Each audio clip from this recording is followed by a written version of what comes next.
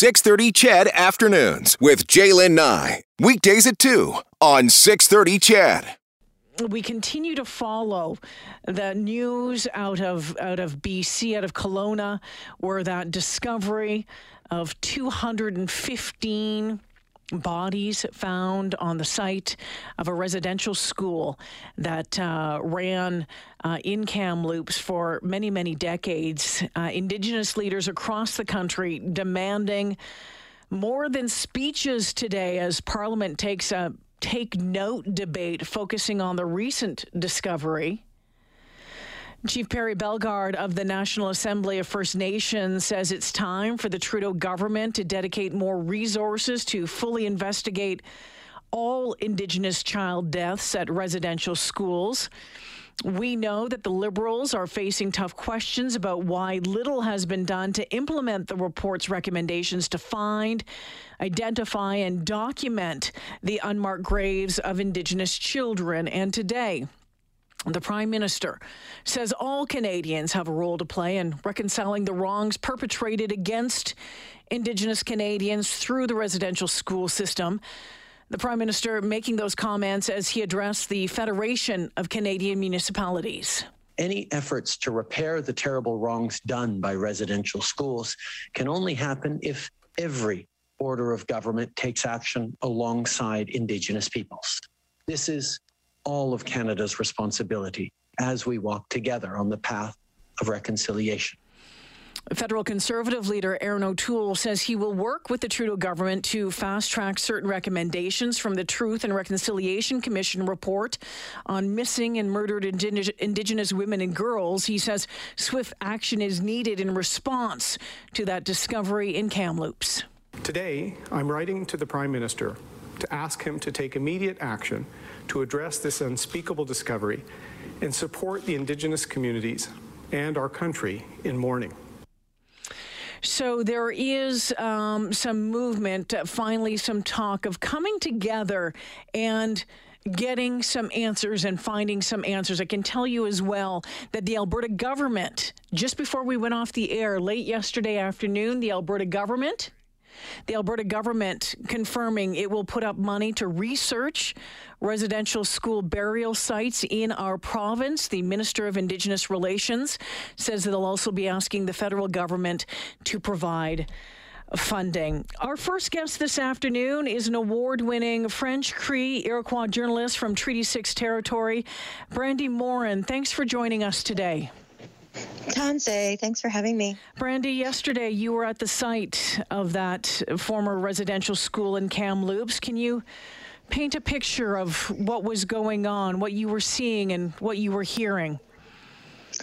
Yes, when I arrived, I was really floored by the amount of people from all walks of life that were coming to honor and pay tribute to these lost children. There was traffic backed up, along the highway leading into where the former residential school was.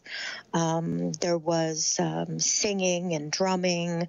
There was a memorial there with, flowers and teddy bears and shoes and other gifts. For the children. And it just was something that has really stuck with me is that I've never seen that amount of Indigenous and non-Indigenous coming together in that way. There was non-Native families coming with their children, crying, and, people old and young. Although it was something horrific and sorrowful that brought them together, it was something really beautiful to see that, finally this, what the horrors of what happened is getting through, to the mainstream. And, it took this for people to come together. Brandi, on your Twitter feed yesterday, you posted a very powerful video of when you were there, and you called it heavy and solemn and hopeful. Does that hope come from what you were just mentioning about Indigenous and non-Indigenous people coming together and finally recognizing the horrors that have happened and the possibility and the call now for action? Absolutely. Coming together, it's healing and reconciliation. It's truth as well. And it takes everyone, coming together, but also hopeful that these are coming to light, that they're being accounted for. These are atrocities that Indigenous communities have, talked about and known. For years and years, and they were never, taken seriously or, just brushed off. And so that is hopeful because, we are in a time of truth and reconciliation as a country, but it's a time of truth and reckoning. And that reckoning comes with, taking account of, the violence of colonialism and assimilation. What are you hearing? As you mentioned, and we've been, as I read more, and I've been reading a lot of your work as well, and it has been stated numerous times that I think a lot of folks believe that residential schools and what happened there is ancient history, but it's not. I mean, when you look at the dates and you look at the generations and the survivors that are, and you're hearing firsthand, and firsthand that some of those stories. What are you hearing about this from those survivors, if you can share any stories that's, Yes, absolutely. Well, in my career, I have interviewed countless residential school survivors and intergenerational survivors. One of the survivors called me late last night, and she's an elder now, and it was quite unusual, but I wasn't able to answer her call because I was traveling, so I called her this morning, and she just told me that, and she's from Alberta, she's from the Saddle Lake Nation, and she said when she learned the news of the discovery that it just hit her like a ton of bricks, and that she couldn't stop crying, and that she felt like she was there as a little girl again. And she had friends who she witnessed getting beaten and never to be seen again, and rumors of them dying and but also to her I heard hopefulness in her voice that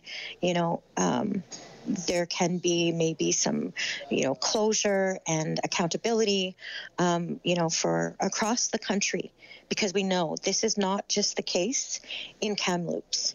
There are perhaps we know that Truth and Reconciliation commissioners said there are approximately 6,000 children that died there, but there are possibly thousands more that are unaccounted for. So there are literally Indigenous children buried in unmarked graves across the country.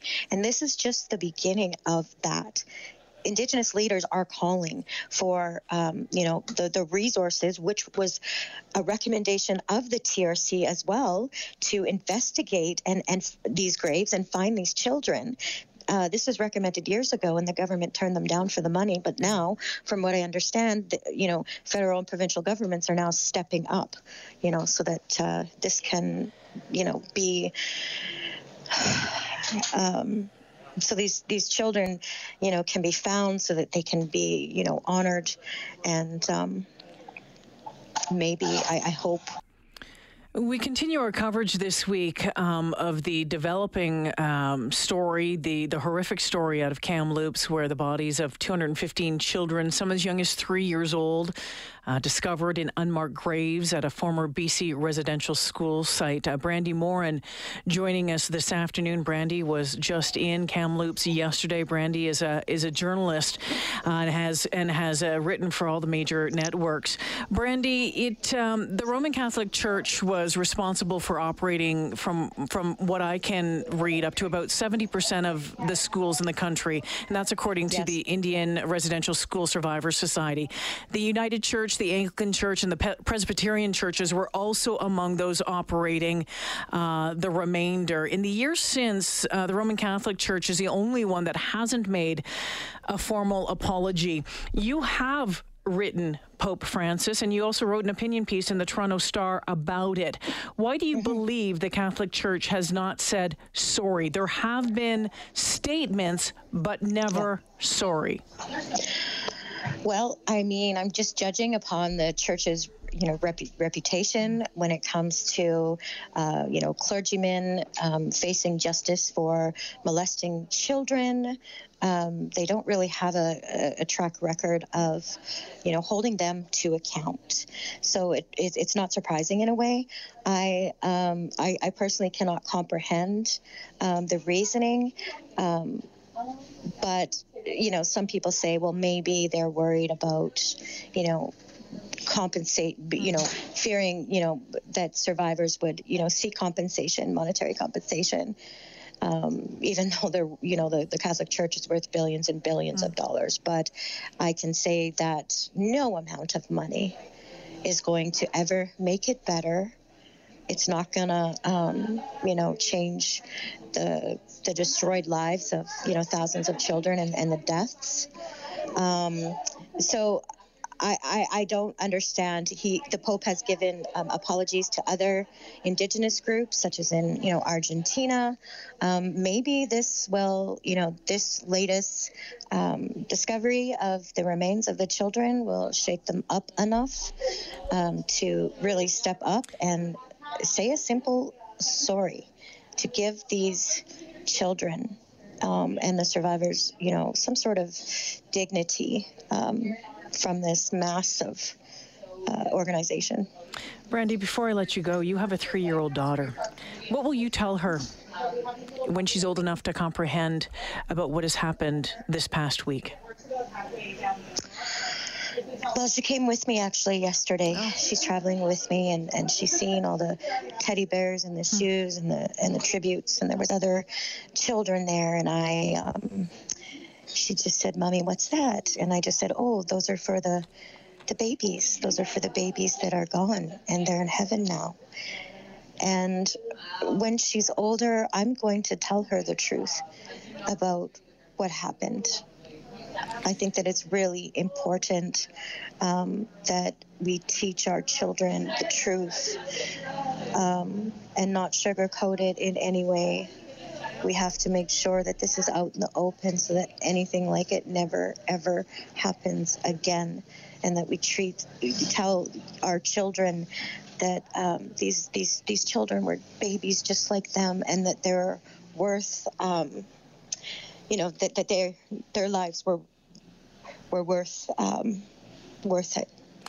Brandi, I want to thank you for taking the time to join me this afternoon. I appreciate your insight and your thoughtfulness, and I look forward to talking with you again in the future and your ongoing coverage of this very, very important national story. You talk about truth and reconciliation. We talk about truth and reconciliation, and you'll say truth and reckoning, and we're in the midst of that reckoning right now, and I believe the reckoning needs to happen before reconciliation can happen. Mm-hmm. Thank you for joining me this afternoon.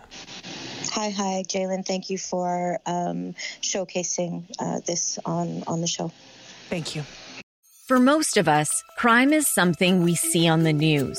We never think it could happen to us until it does. Loved ones are gone, and for the survivors, the scars will never heal. I'm Nancy Hixt, a senior crime reporter for Global News. And on this season of Crime Beat, I'll take you inside some of the most serious crime stories I've covered. Season 6 of Crime Beat is available now on Spotify, Apple Podcasts, Amazon Music, and all podcast platforms.